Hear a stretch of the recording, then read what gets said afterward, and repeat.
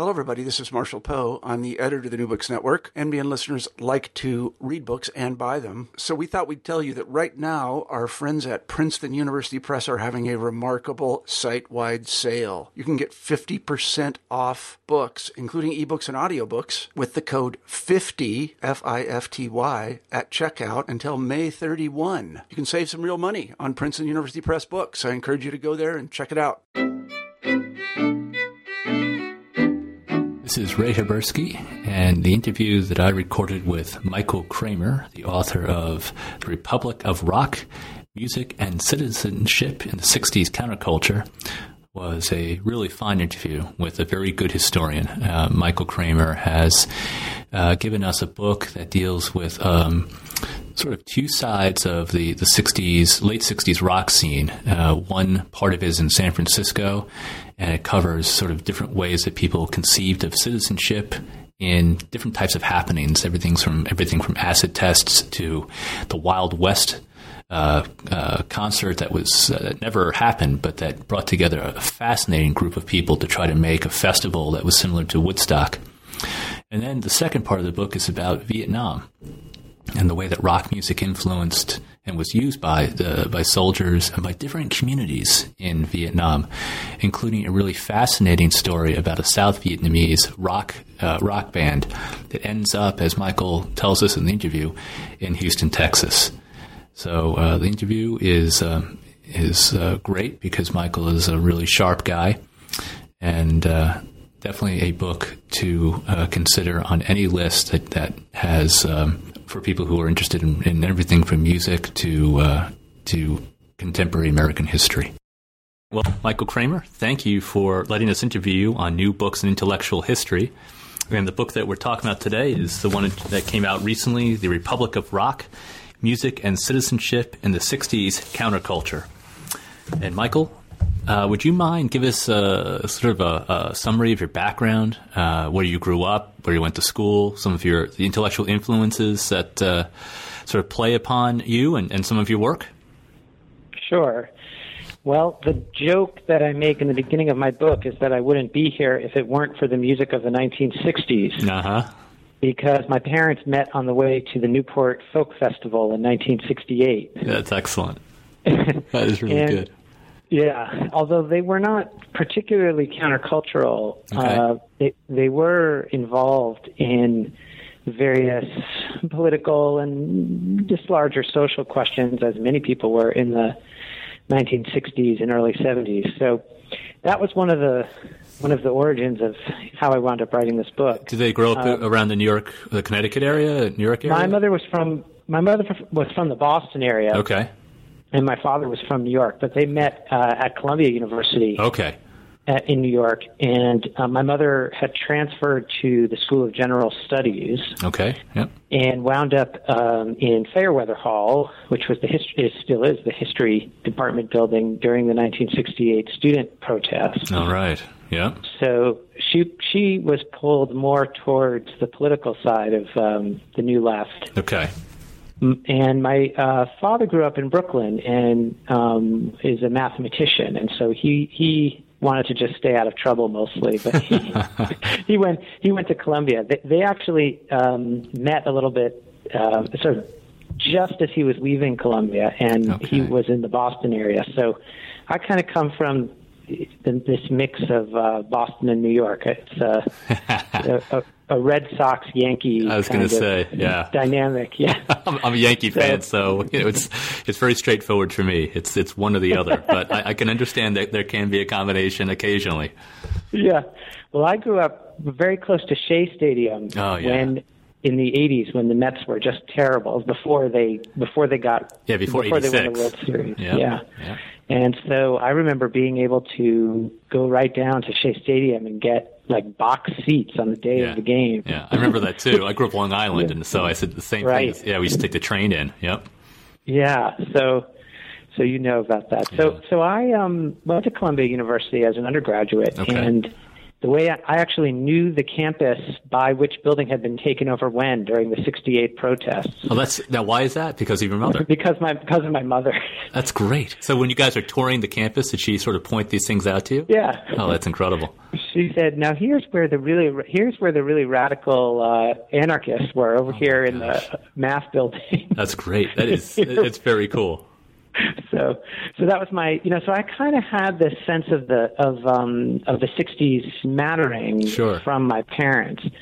And as you probably remember, there was this interesting resurgence of 60s nostalgia and interest in the late 80s. Mm-hmm. Everything from the sort of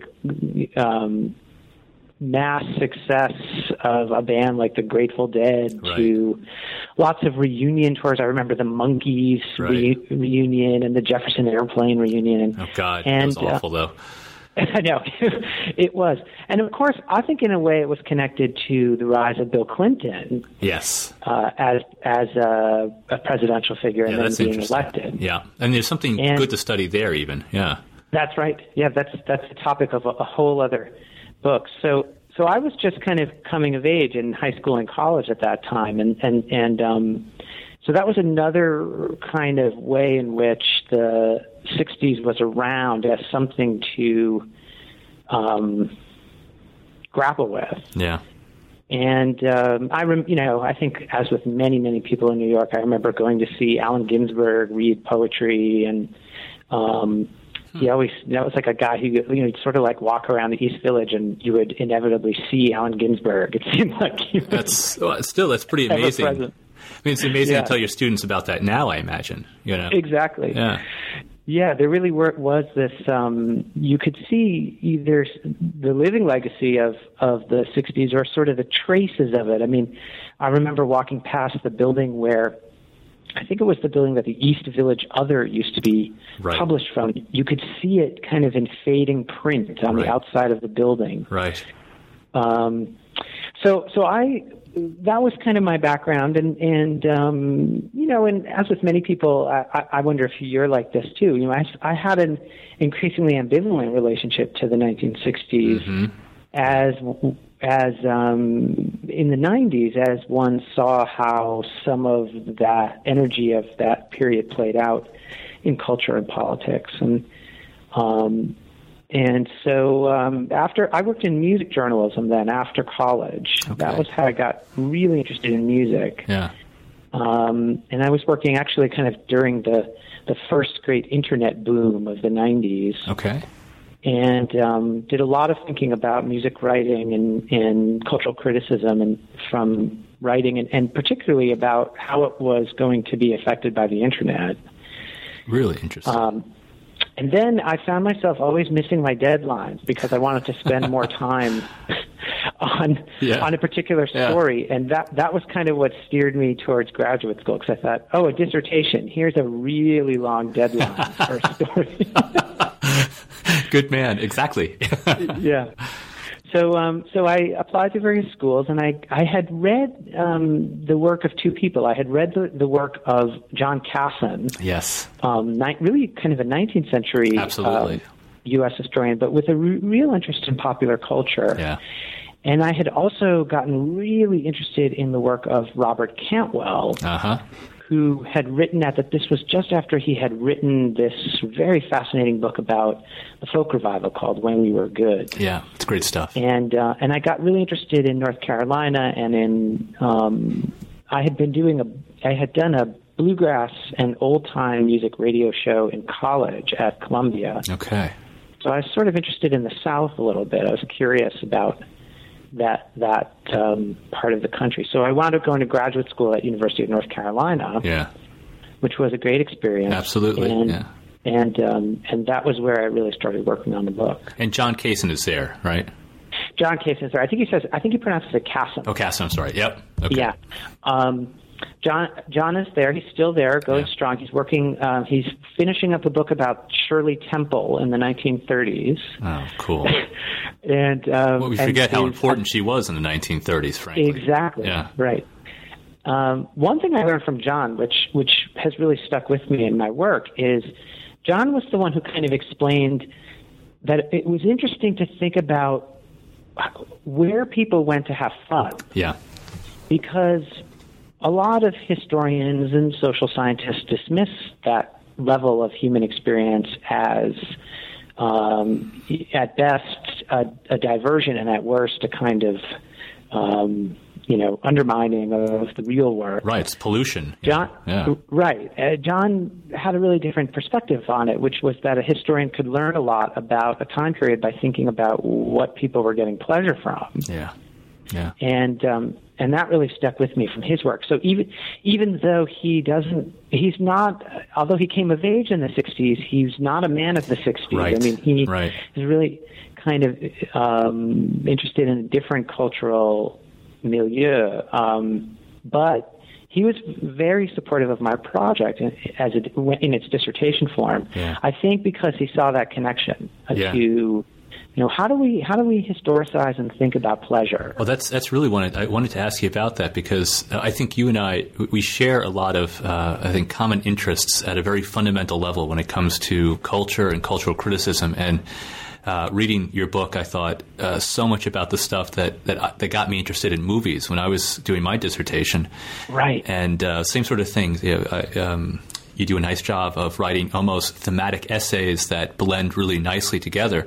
But I was wondering, what is that fundamental question that sort of drives you? What is that pleasure that you get out of researching this stuff, and how it relates to sort of the larger field of intellectual history? Right.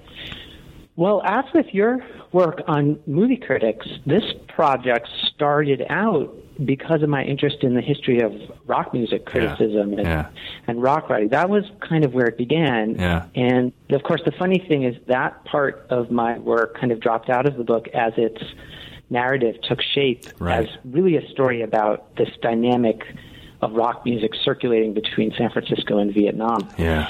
But I think I would wonder what you think about this. But for me, I was surprised at how much the music had mattered to people. Yeah. Yeah. And that they were making. I mean, the people that I was trying to think about historically were making these very interesting connections between pleasure and deeper thinking. So for me, this particular, I think there's work to do also on when people are finding pleasure and they're not being intellectual about it. Absolutely. That there's intellectual work to do about that. Right. But in this case, one of the things for me that was so striking, the core question of the book at its most basic level is, why did this music matter so much? Yeah, I love that. I love the fact that you played with that. Part of the thing that makes a topic like this so rich is that on one side that people will say, but it's just music. People listen to it for 3 minutes and it's gone. But you're saying, but when you do this over and over again, when millions of people listen to the same songs over and over again, when a whole generation listens to basically the same genre of music over and over again, something does take place, something happens, and it's up to historians to at least engage that something. That's right. Yeah. And I think for intellectual history, so one level of this is that, and I think your book on movie criticism is similar in this way.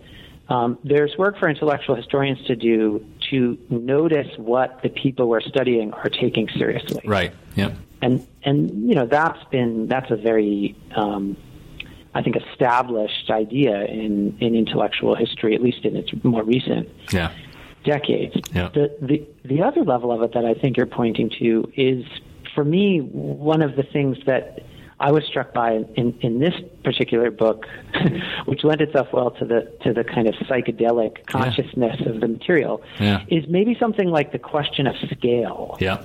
Yeah. Which is to say, I think people at the time noticed this, and it's easy to forget when we think historically, but there was something really important to people about being able to move between what was going on in one person's own head or body and all the way up through different scales of human collectivity. Yeah. Yeah. From like what it meant to end up with other people at a concert or a dance or the acid test. Mm-hmm.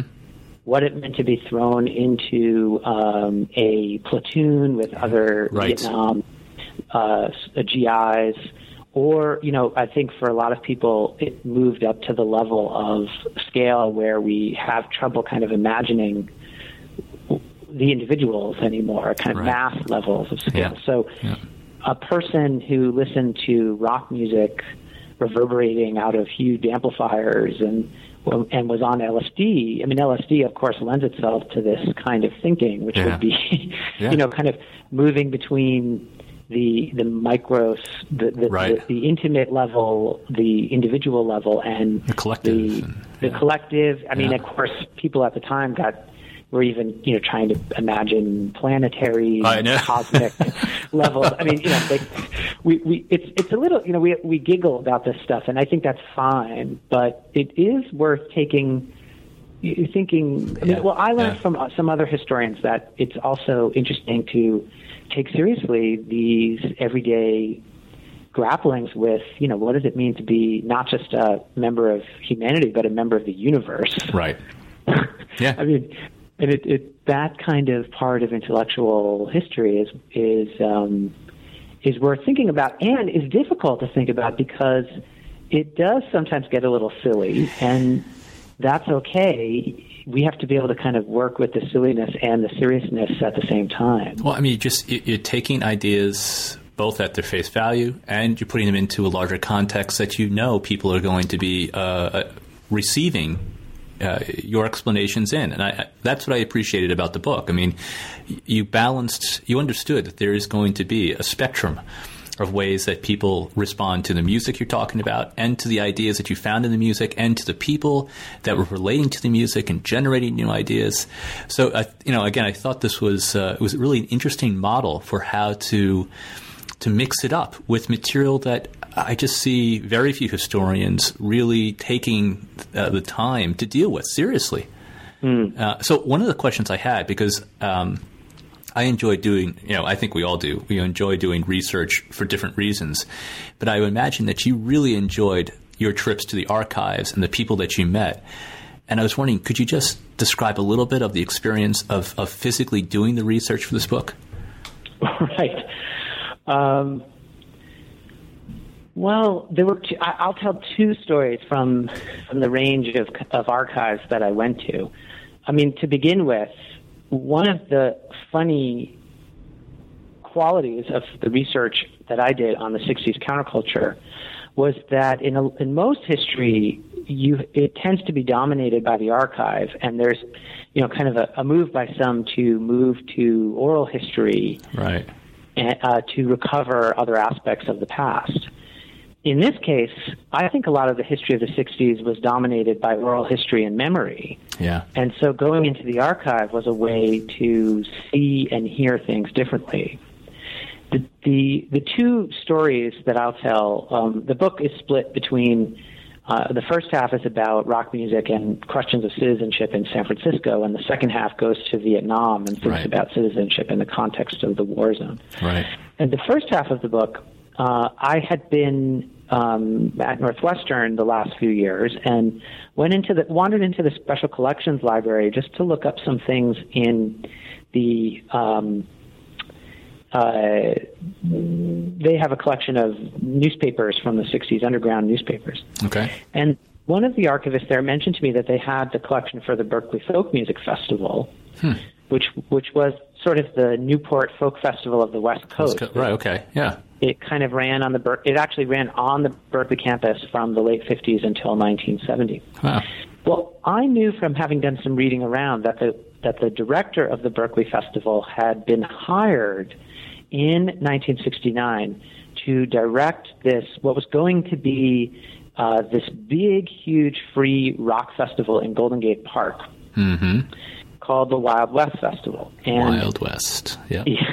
Which at the time, people were there's a couple of really funny articles where they talk about Woodstock as the Wild East, which is to say it was thought of as the smaller festival compared to Wild West. Well, Wild West ended up getting canceled for this funny reason of not protests from the outside by concerned citizens or the government, but actually by these protests by hippies themselves. And it's amazing. Yeah. kind of disappeared. I mean, no one had thought about it. Well, I just kind of vaguely remembered that Barry Olivier, who had been the director of the Berkeley Festival and had been hired for this event. So I went and looked in the finding aid for the Berkeley Folk Music Festival collection, and lo and behold, there were 4 boxes of material on the Wild West Festival that Barry had kept that were that literally had not been opened since he sold the archive to Northwestern in 1973. Wow. So this was just this incredible trove of documents. Oh, my God, yeah. No, when you saw that, what did you think?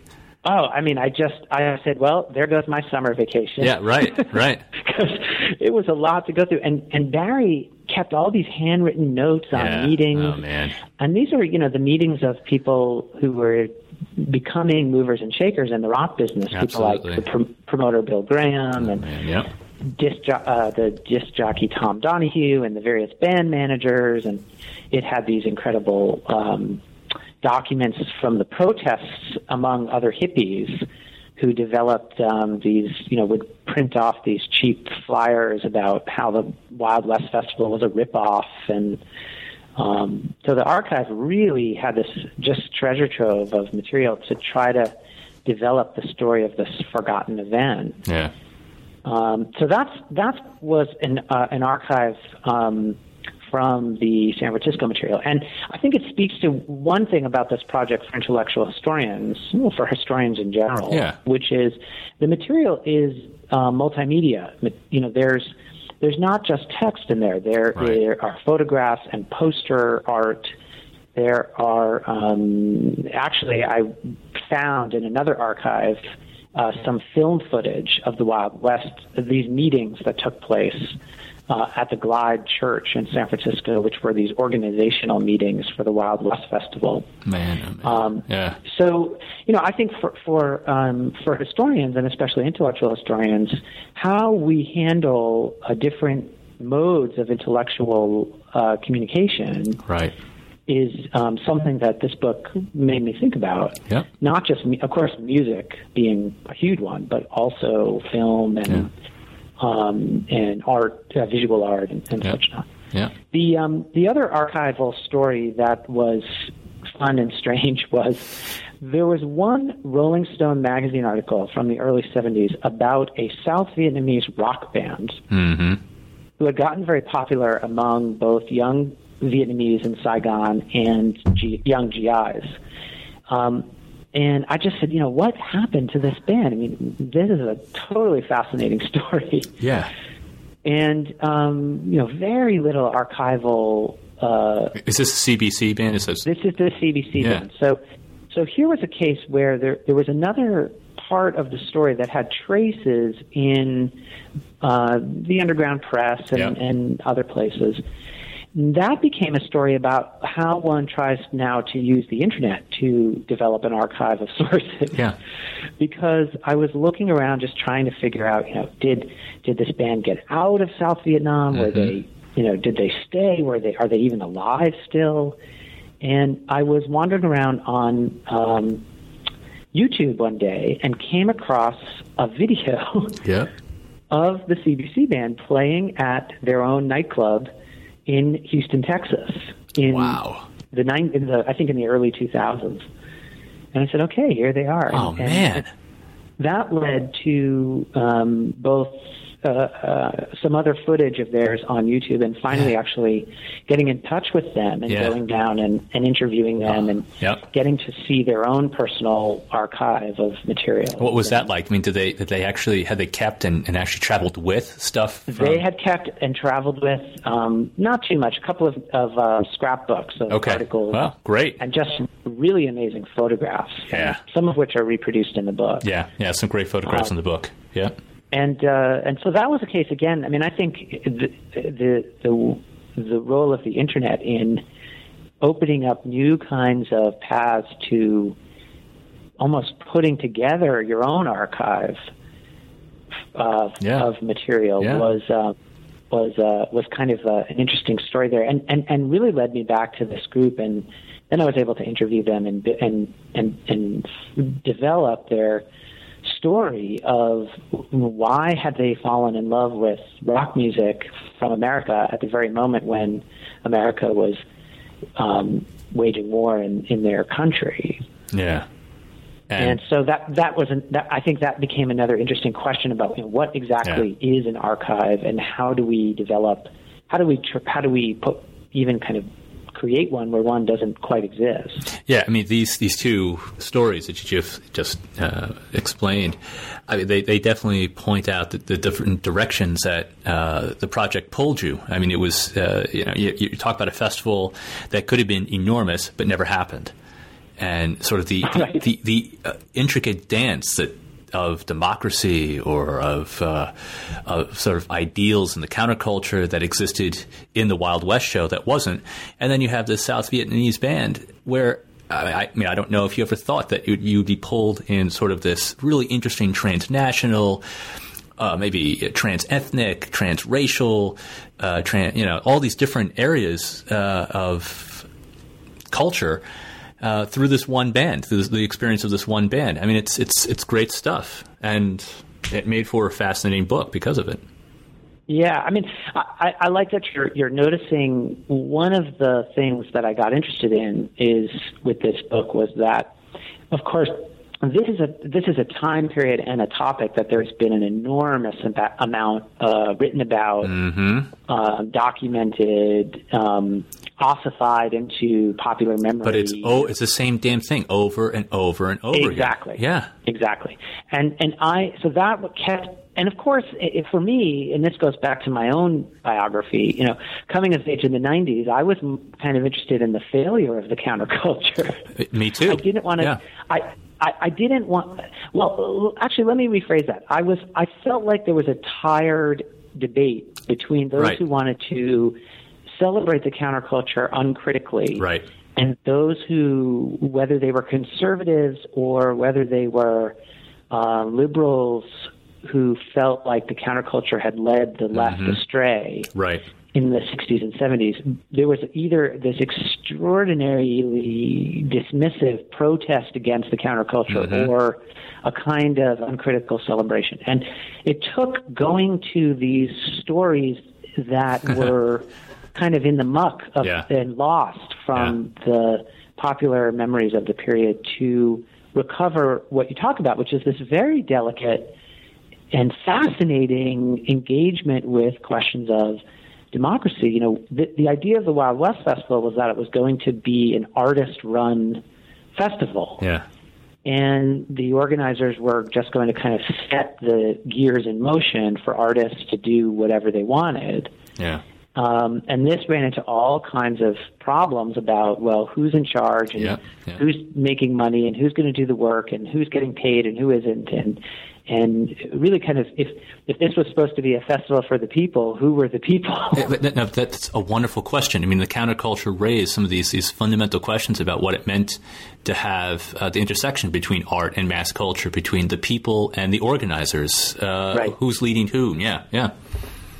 And especially when you get into the quality of rock, which I think comes out of the folk revival of the music being made of the people, by the people, for the people, a kind of populist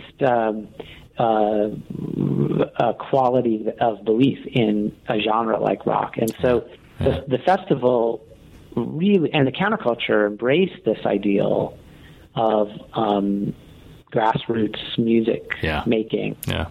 And so that, I think that made these questions very important to people. But as you were kind of suggesting, it's easy for historians to either miss the story or almost kind of trample down the story. Because it was I think it revealed to me just how vexing and vulnerable democracy is. Yeah, right. I mean, getting people to kind of agree on things and do and trust each other is no small task. And telling the story of how that hasn't worked is just as interesting as pointing out when it has. Right, or celebrating sort of the same, almost the same tired notion we have of what democracy looks like when it succeeds. And I think, you've added different dimensions to that idea. Sometimes democracy succeeds when things fail, to materialize. Yeah. I have to disclose that I went to high school in Woodstock, New York. And so I was around guys like Michael Lang, who was one of the promoters, right? One of the organizers of Woodstock. And got to hear sort of why they thought that succeeded. And it succeeded mostly because they had organizers from the city who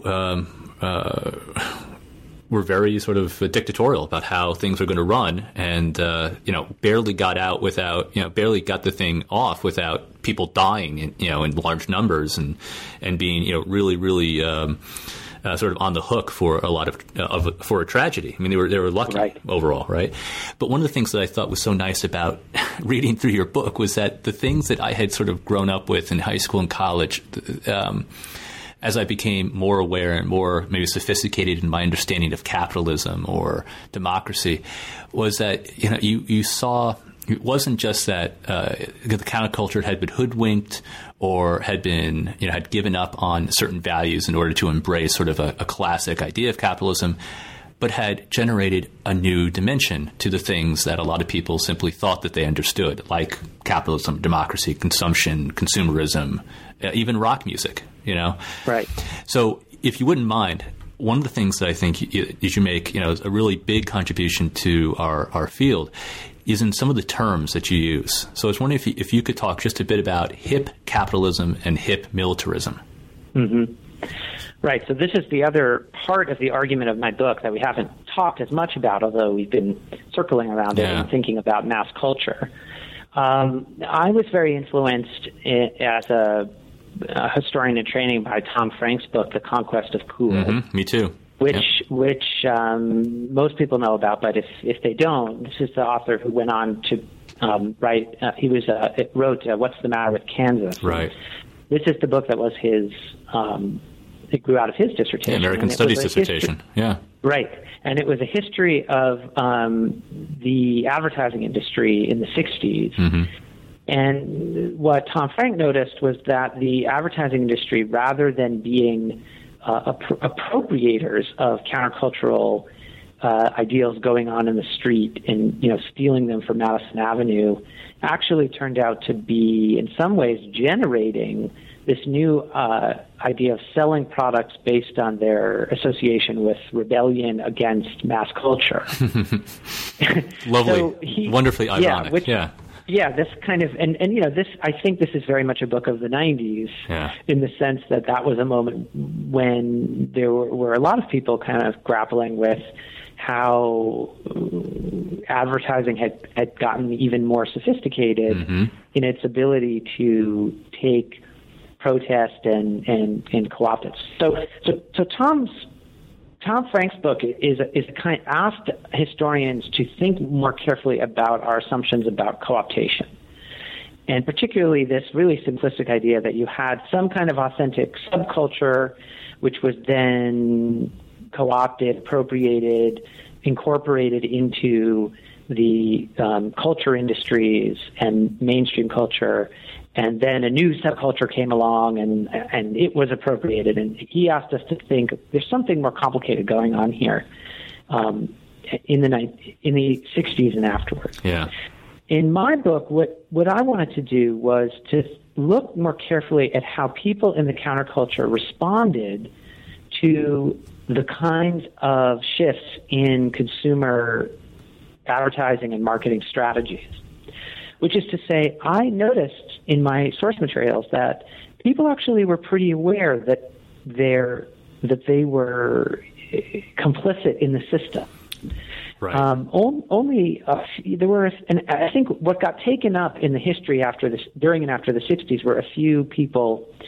I don't know, someone like Abby Hoffman, or the more strident kind of self-appointed countercultural leaders who made these claims, argued that there was some authentic culture that was co-opted. Mm-hmm. Most people, when you dug down deeper, were sort of aware that there were things going on. Yeah. And so the term hip capitalism comes out of the 60s counterculture itself. People are there's a couple of really interesting essays, and then a sociologist writes about this radio station that I also write about, KMPX. Yep.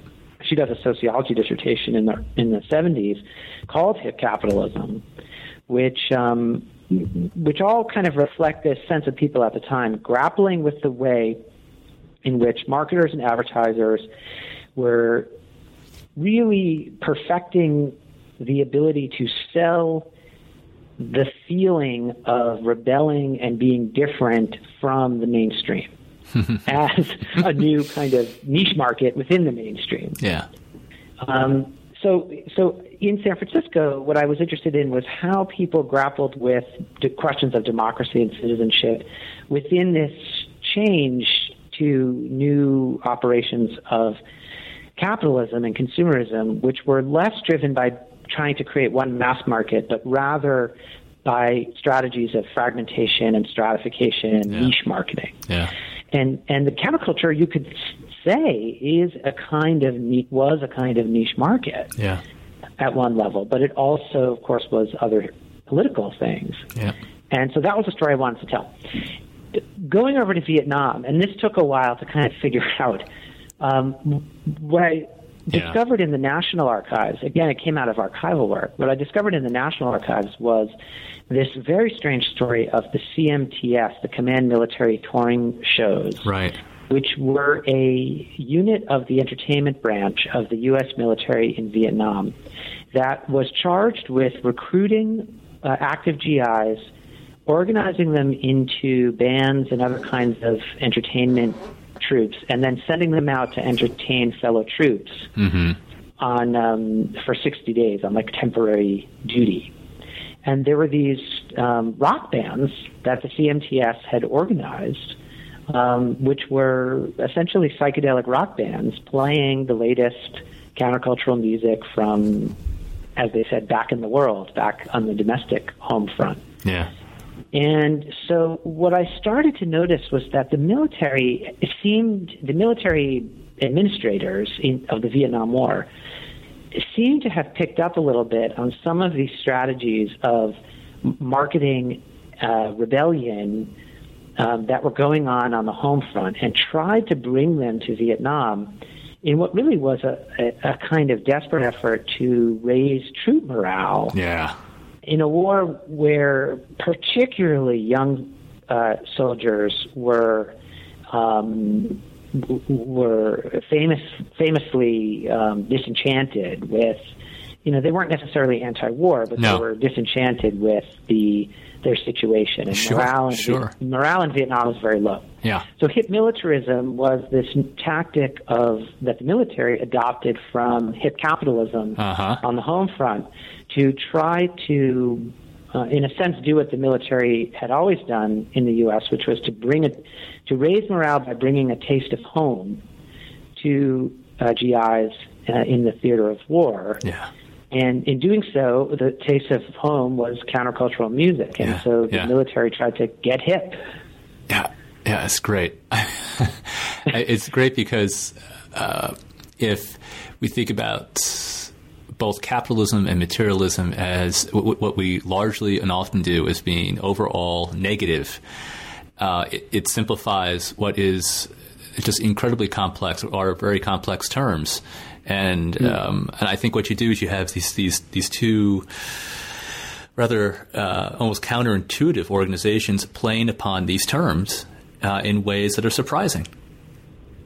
That's right. And I think, as you're also suggesting, not just negative, but hip capitalism and hip militarism turned out to be productive of more than just co-opting political engagement by everyday people. And that is because these everyday people, the folks that you talk about, had some agency in what was going on.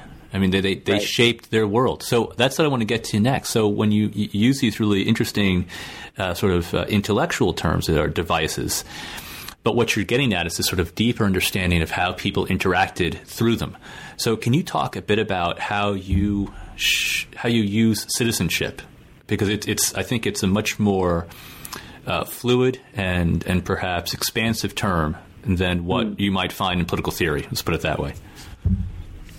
Right. That's a great question. That was another part of this project that might be of interest to intellectual historians, was that I had to do a lot of theoretical reading and thinking about the terminology that I was going to use and how I was going to use it. Right. And that led me through, the work of Jürgen Habermas and John Dewey and Walter Lippmann and all the kind of post-Habermasian theories of the public sphere, both in Europe and in the United States. And a lot of work in cultural studies as well. I worked a little bit with Larry Grossberg, who had worked on rock music himself when I was at North Carolina. And that led me, of course, into the world of British subcultural studies and Stuart Hall and trying to kind of make sense of those very sophisticated ways of grappling with questions of popular culture and politics. For me, what I got most interested in with the idea of citizenship was thinking of it as more than just a narrow definition of legal rights and obligations.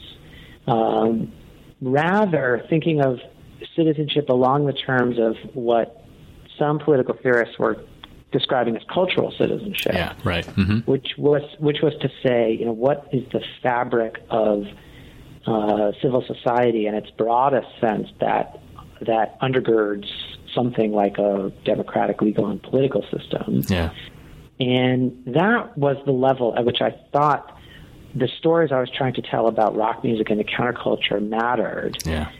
It's not the only way in which they mattered, but for me, they seemed to be moments and places where people not only were thinking about voting, but were thinking about the very deepest questions of political life and about civic life and how what it meant to be a citizen, what it meant to be what it meant community to be even what it meant to be and different kinds of citizens, what it meant to be an American citizen, what it might mean to be a citizen of the counterculture, what it might mean to be a citizen of the world. To be a participant, to have some kind of something to say and something to hear about this larger conversations about power and community. And that got you to some really interesting, you also had to deal with the idea that when you think about the counterculture, there's both this, and I think you did this really well, there's both this communitarian element and a libertarian element. That's right. Yeah. Well, that grew out of, I think she doesn't get included that much in a lot of historical work, but the work of Rebecca Klatch, who's a sociologist, who did this wonderful work on the intersections of the libertarian counterculture, people who wanted to be free to smoke marijuana and not get harassed by the government, and the libertarian right, which gets famously kicked out of the Young Americans for Freedom. That there was a really interesting intersection there of ideologies about freedom. Yeah. And people like David Farber have written a little bit about this too, and others. So what I was struck by was trying to puzzle together a little bit more how in everyday life people who weren't systematically working out political theories were mixing together different ideas about what it might mean to be a free and individual, unconstrained individual. And, this is coming out of feeling the constraints of 50s America and the post-World War II cultural conformity. So that had, libertarianism didn't just mean, blocking Obamacare, it meant stopping the Vietnam War. Right. That was libertarianism. Yeah. But at the same time, people, I think very quickly, many people in the counterculture realized and said, okay, well, now what do we do? I mean, if we throw off all of the old order and try to start from scratch, we need to think pretty seriously about questions of community bonds and obligation and commitment and that level of engagement, I think, often either gets caricatured as kind of smarmy, hippie, hand-holding. Right. Or it gets dismissed as, well, they, threw everything off and then we got Charlie Manson. Right. Which is true, but isn't, which of course is only one story of the madness of that time. But even, the biography came out of Manson recently is saying, this guy has existed in different forms throughout history. I mean, he's a demigod. He's someone who had followers. I mean, what else is new, right? Right. It happened exactly. In the counterculture. Perhaps it was they were more able to follow him because of a certain amount of freedom or something. But it wasn't a product of the kind of stuff that you're talking about. That's right. And one place where you see this really dramatically is in San Francisco, in the aftermath of the Summer of Love. Yeah. And actually, as it's starting to happen, you have this kind of neighborhood scene of students and artists and musicians and developing in the Haight-Ashbury, which has its own fascinating history as a kind of integrated working class San Francisco neighborhood. That's right. Yeah. So, you begin to get this little art scene within that community, which in San Francisco was a working class community that had a kind of, if not a bohemian tradition, a tolerance of bohemian people. Yeah, like the East Village. Yeah. Exactly. And what you see in the source materials around the emerging Summer of Love moment is all of these people who had been active in this little world saying, wait a minute, we need to like get mattresses for all these people. Yeah, yeah, exactly. Right. Where are all these people going to stay? Who's going to take care of them? And you have the development of places like the Haight-Ashbury Health Clinic. Right. Yeah. But there's a real sense of worry and concern and communal, almost civic thinking. Yeah. Really even better than communal thinking, because they kind of turn to the San Francisco city government and say, look, we'll work with you to try to figure out, how do we make sure people are okay? Yeah. In just the way you're talking about the Woodstock, the planning for Woodstock. And so I think that's the kind of, when I invoke the tradition of communitarianism, that's what I want people to pay attention to. Not the kind of part of the counterculture which was, well, if we all just hold hands, everything will be fine. No, I think you did a great job of just dismissing the slogans that I think many of us have been too caught up in when it comes to what flows from the counterculture, from that term. And I think this is one of the things that no doubt will be noted as a contribution from your book is that you have, if not alone, but you have certainly placed the counterculture in a much broader, much more serious context than it's been given than most people. That's right. Yeah. That's right. And again, I think that goes back to our earliest point in our conversation about pleasure. Right. Yeah. Which is that people also had a really good time a lot of the time. Yeah. They had some awful times and terrible times, but driving a lot of the especially rock music in this moment was the fun and pleasure, and what I kind of try to call, making a kind of pun, playing on words, a serious fun. Yeah. Serious fun in both senses. That it was. An example. the first chapter of the book is all about the acid tests. Yeah. Famously put on by Ken Kesey and his group of merry pranksters and chronicled by Tom Frank and the Electric Kool-Aid acid tests, which I still think is a really fascinating book. Yeah. What I wanted to think about was how you had Kesey and the pranksters. They were always dressing up in American flags and talking about. They really were interested in questions of American citizenship, and they were particularly interested in citizenship in the context of the sort of technological wonder world of the post-war years of abundance and plenty in America. What did it mean to be an American citizen in a world of technological wonder? And what I kind of say at one point in the book was that they really what the acid tests were parties. Yeah. But they turned partying into a kind of intellectual activity. Yeah, when have you spoken to Tom Wolfe? I've never gotten to speak with him, no.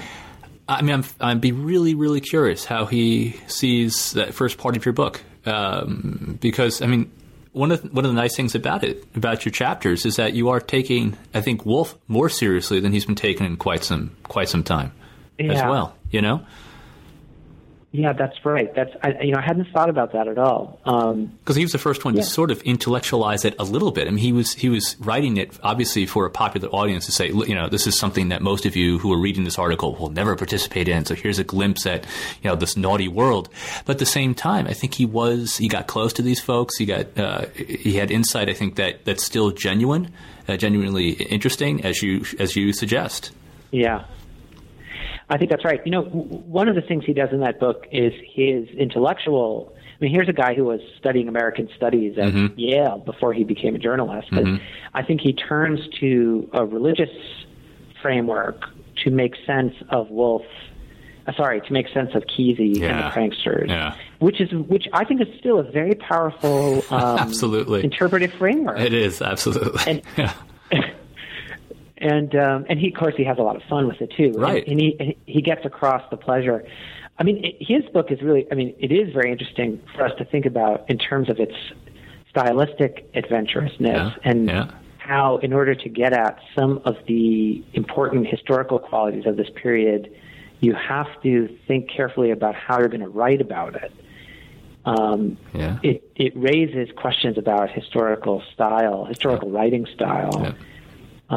And his book, of course, is a great example of that. And I think that I try to touch on this a little bit in my book, which are the kind of religious dimensions of the counterculture and rock music. Yeah. As in the mix of these questions about citizenship and community and belonging, social belonging. I mean, I would say, just to finish up one last thought on the question of citizenship. Sure. For me, the way that I would put it is the idea of citizenship was productive for me because it made me think about individual subjectivity and social belonging and how those two are always in play. Give me an example of what you're talking about. So, let's see, what would be a good example of this? I think, let's stick with the acid tests while we're there. Yeah, right. The acid tests were most famous, of course, because people took LSD at them when it was still legal. Right. Yeah. Right.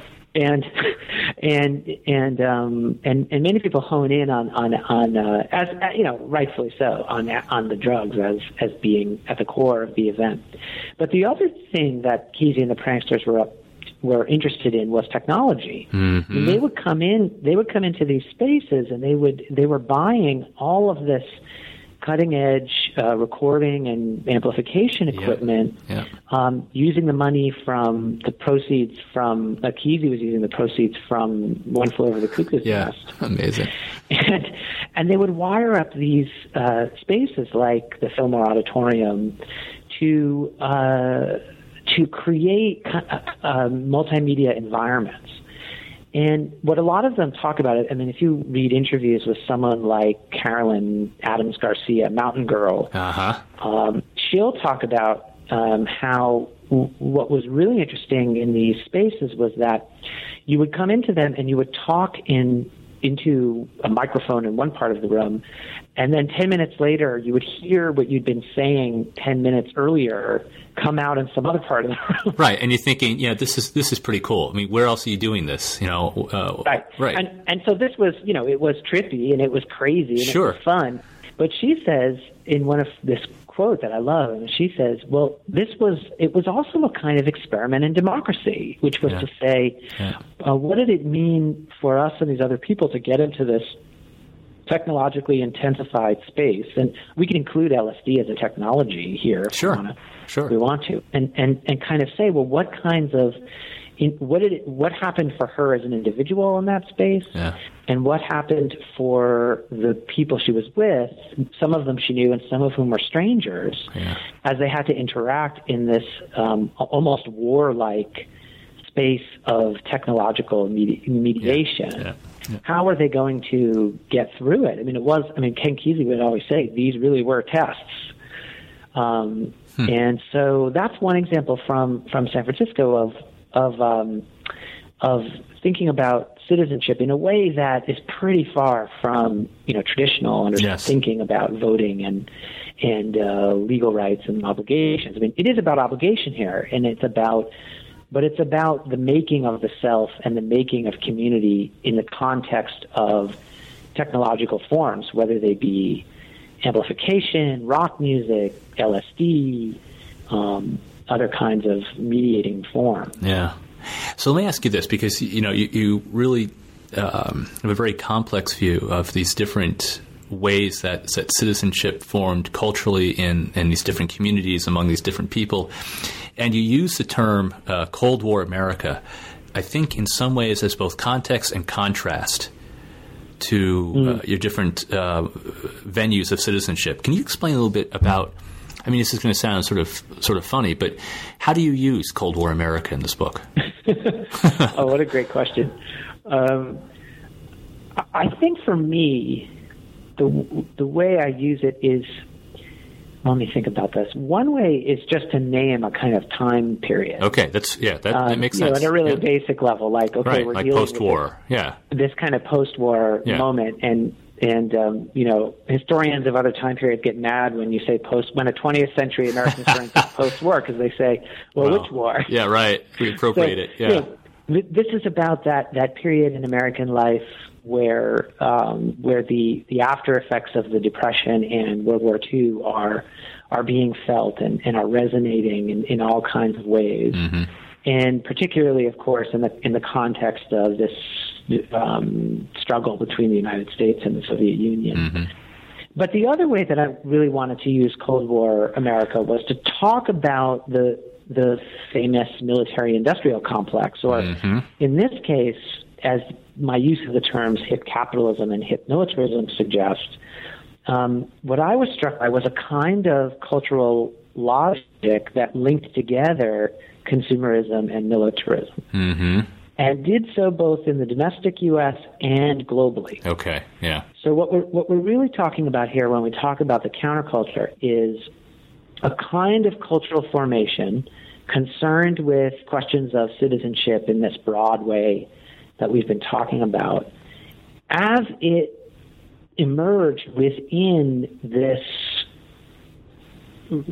structural reality of American empire. Okay, yeah. And an American empire which was both cultural and militaristic. Yeah, political, yeah. So that it was, that's why going to Vietnam became important for me. Because, absolutely. Right, because not only were there these really interesting connections between, and San Francisco was one of the main departure and arrival points for GIs going to Southeast Asia. Yeah. So you have these really distinctive kind of trans-Pacific endpoints of Vietnam and San Francisco. That's right. But beyond that, there are two really good examples of the counterculture erupting within this larger context of American cultural and military empire. And so I think for me, Cold War America is really about signaling that larger moment of American global power. Because I was thinking as I was reading your book that your book would be paired nicely with Stephen Whitfield's book on the culture of the Cold War. Right. Right, that's right. Yeah, because I do think you're both getting at these larger issues of how, whether it's technology or movies, whatever, they're mediums, they're places where people are trying to figure out new ways to interact with each other, and for the first time, it's by the 1960s, it is abundantly clear to Americans that they are an empire in a way that they've never really been before, and that empire is based on weapons that could annihilate them as well as half the world. It's got to be. Right. It's a strange feeling. But I was showing today, I teach a class on movies and American culture. I was showing Hearts of Darkness about the making of Apocalypse Now, and it was struck me because Coppola speaks about his production of the movie very much the way that you speak about the contrast between Cold War America and Vietnam. Yeah, he was saying when they were filming the helicopter scene that when America goes abroad, it makes everything into a big production. It's a big show, and you have to understand I found this, so interesting. He says it's a war, but it's also popular culture. I thought that's fascinating. That there is a conception that you have to make the war look like you think war is supposed to look for a great empire in the 1960s. I mean, it's such. I mean, the more that I studied Vietnam, the stranger and stranger, and closer to Apocalypse Now, it seemed to me it was. Well, I was going to say, John Milius, in the movie, in this documentary, he says exactly the thesis of your book. He says Vietnam was the first rock war. Yeah, and I think I think Michael Herr was a consultant, or even one of the writers of Apocalypse Now. But Dispatches. Yeah, was actually interesting to pair Dispatches with Electric Kool-Aid Acid Test. With Wolf. Yeah, these are two books that are, I think, trying to make sense intellectually of this dizzying moment. I mean, it's important. Of course, a lot of as with most modern wars, a lot of life in Vietnam was for U.S. soldiers was about boredom. Right, and in that way, the war, not only was the war a rock war, but it was a rock war precisely because it was also a war that was fought based on managerial strategies that came out of mass consumer America. Right. It was a 9-to-5 war. It was a war where people were promoted on models of the modern corporation. That's right. The corporatization of the military and of war. Yeah. Exactly. And so, it's interesting to think about rock music. We tend to think of rock as something different from that. Precisely as a response to or a breaking away from that Cold War conformist model of managerial consumer capitalism. Yeah. But I think one of the things we might notice historically by going to Vietnam, where you see that corporate model kind of mapped onto the waging of war, is that rock music and the popular cultural rebellions, they're so connected to the boredom and the alienation of that particular industrial system. Rather than industrial, probably the better way to say it would be that particular managerial system. That's exactly right. Yeah. Right. And so, so one could say, in a sense, I mean, this is where thinking about hip capitalism and hip militarism to me is important. Yep. Rather than continuing to make a strong binary between this rationalized, technocratic, managerial mode of capitalism that we think of as mass consumerism in the post-war era, in Cold War America, it's better to think about the dialectic of rock music kind of springing out of that context and then folding back into it and springing out of it and folding back into it repeatedly. Yeah, that's great. And that's it. I mean, it's not an easily delineated trend or theme because people are living it. And they're living it in different ways and they're interacting with each other because they're living it together, That's also, I think, I was also drawn to the work of Nicholas Brommel, who wrote this kind of historical memoir about rock and drugs in the 60s as someone who came of age in that time period. And he really tried to make sense of it. He turned to William James's ideas about radical pluralism. Yeah, that's crazy. Yeah. As any good 60s druggie would, who had any smarts. You got to go to William James to give you some credibility there with using drugs. That's great. But I think in a way, this kind of psychedelic thinking was, as a kind of radical pluralistic thinking, was a way to try to understand oppositionality and multifaceted experience that was kind of part of the dominant system but not part of it all at the same time. That's where people were really grappling intellectually with serious ideas about, well, how do you make a politics out of that? Yeah. And they were drawing upon their experiences, their perceptual experiences of rock music and drugs as a kind of basis for trying to And I don't know how far they got, but it's interesting to remember historically that they were trying. Well, Michael, do you think, what you've done here is this is clearly the framework applied to Vietnam. I imagine, and tell me if I'm wrong, you could apply it to World War II or Korea or World War I, that there are mediums, including music, that you could look at those wars and find something that we haven't noticed before. Right. I mean, I think what you might also find some of the structures of how those wars were imagined, as you were suggesting, how they were imagined as productions, and also how they were managed. Yeah. Turning up in the question of morale.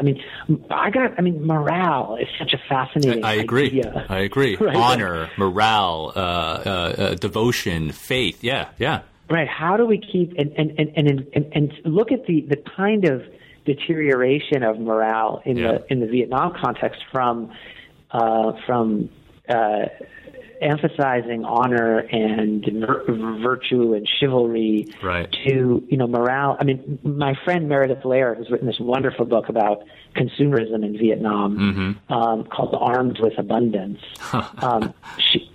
She was a person who also helped me to think through some of these questions with rock in particular. That's great. But in Vietnam, morale really becomes about getting a taste of consumer pleasure in exchange for putting in your hours at the factory, as it were. Oh my, yeah. And rock music is kind of erupts within that opening. That consumerism, opens up for people who are in these very alienating divisions between their productive life. I mean, I don't know if you can call war productive life, but in their work life and their off time. But what you were saying is basically, is true. I mean, that the war was managed in a way that looked familiar to the way the corporate structure had taken over work in America. That's right. Yeah, I mean, there have been great books, and you cite quite a few of them about the idea of work and its evolution in late 19th century and 20th century America. When I was reading through your book, I thought about the transnational angle as well, the international angle. I was wondering if you encountered Jeremy Surrey's book, Power and Protest, about the 1960s, and how you used it or played against it or something.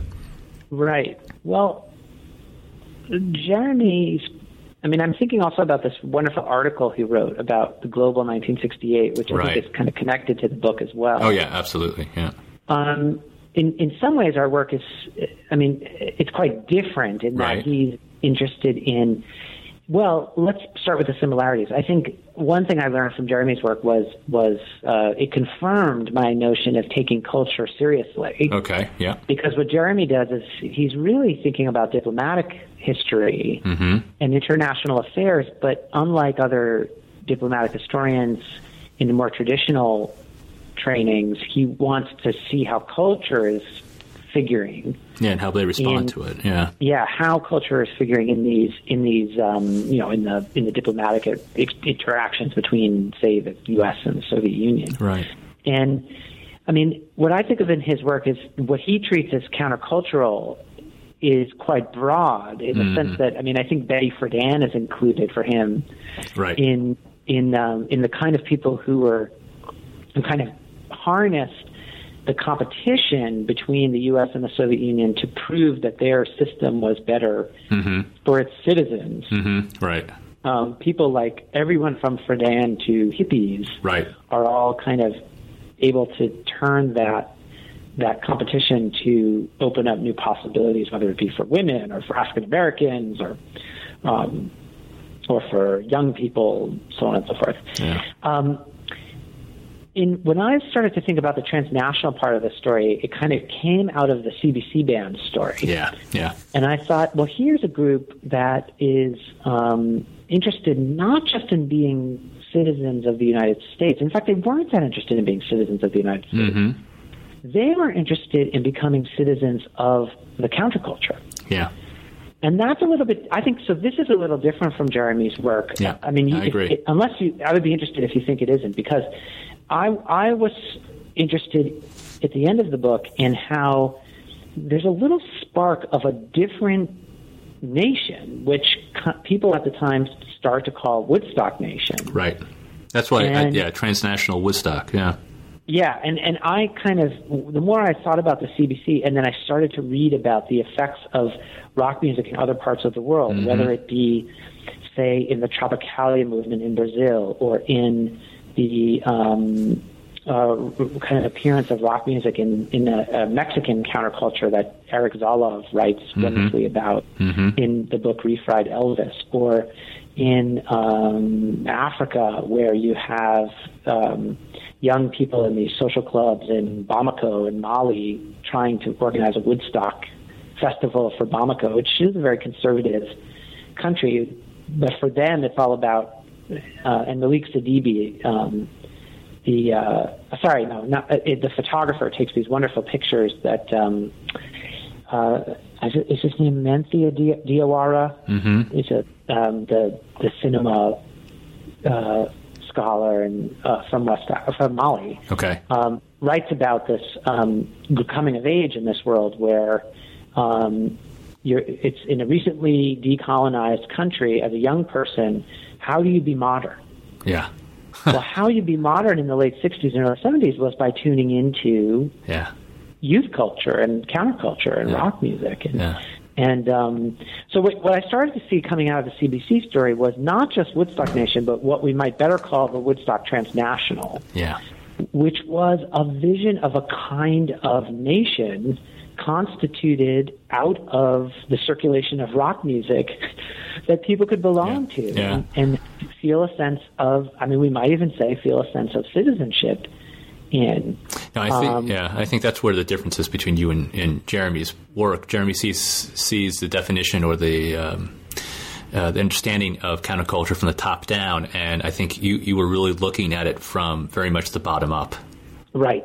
Jeremy, I think, would say that he wants to understand how the bottom-up forces of protest are shaping.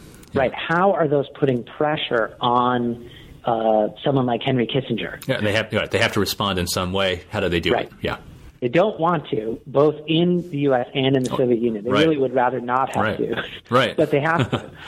And so there is a real. What I love about his work is that there's a kind of recognition of how agency from the bottom up might be at play in the highest levels of diplomatic and governmental negotiation. Right. I think in my story, I'm interested in something weirder, something a little more like what Greil Marcus famously called this invisible republic. Yeah. When he wrote about the basement tapes of the band and Bob Dylan. Yeah. This is like, a kind of republic of letters.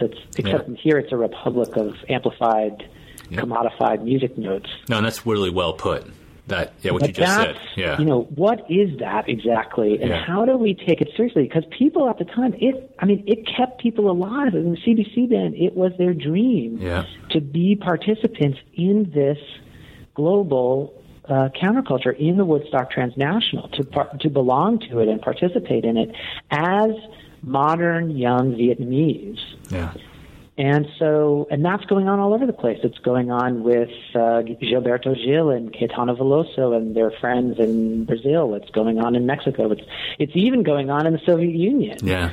Where you have these young people who start becoming what are called hippie, HIPPIs, who want to kind of borrow from whatever they can get their hands on and ears on from the West. It's going on in Czechoslovakia with the Plastic People of the Universe who inspire Václav Havel. That's right. So you see, I think that this, let's call it an invisible republic, or a republic of letters, or a republic of sound, or a republic of rock. Yeah, exactly. That's that nation is something that I think we have trouble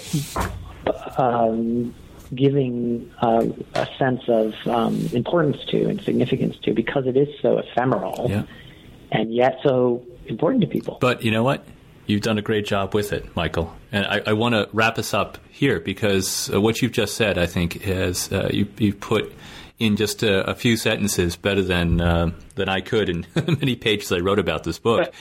What makes it so interesting, and what the underlying the fundamental purpose of the book was? I think you've wrapped it up beautifully. So, Michael Kramer, stay on the line. But let me conclude by saying thank you for letting us interview you on New Books in Intellectual History, and for talking about your book, The Republic of Rock, Music and Citizenship in the 60s Counterculture. You've been listening to an interview with Michael J. Kramer on his book, The Republic of Rock, Music and Citizenship in the 60s Counterculture. I'm Ray Habersky. Thank you for listening.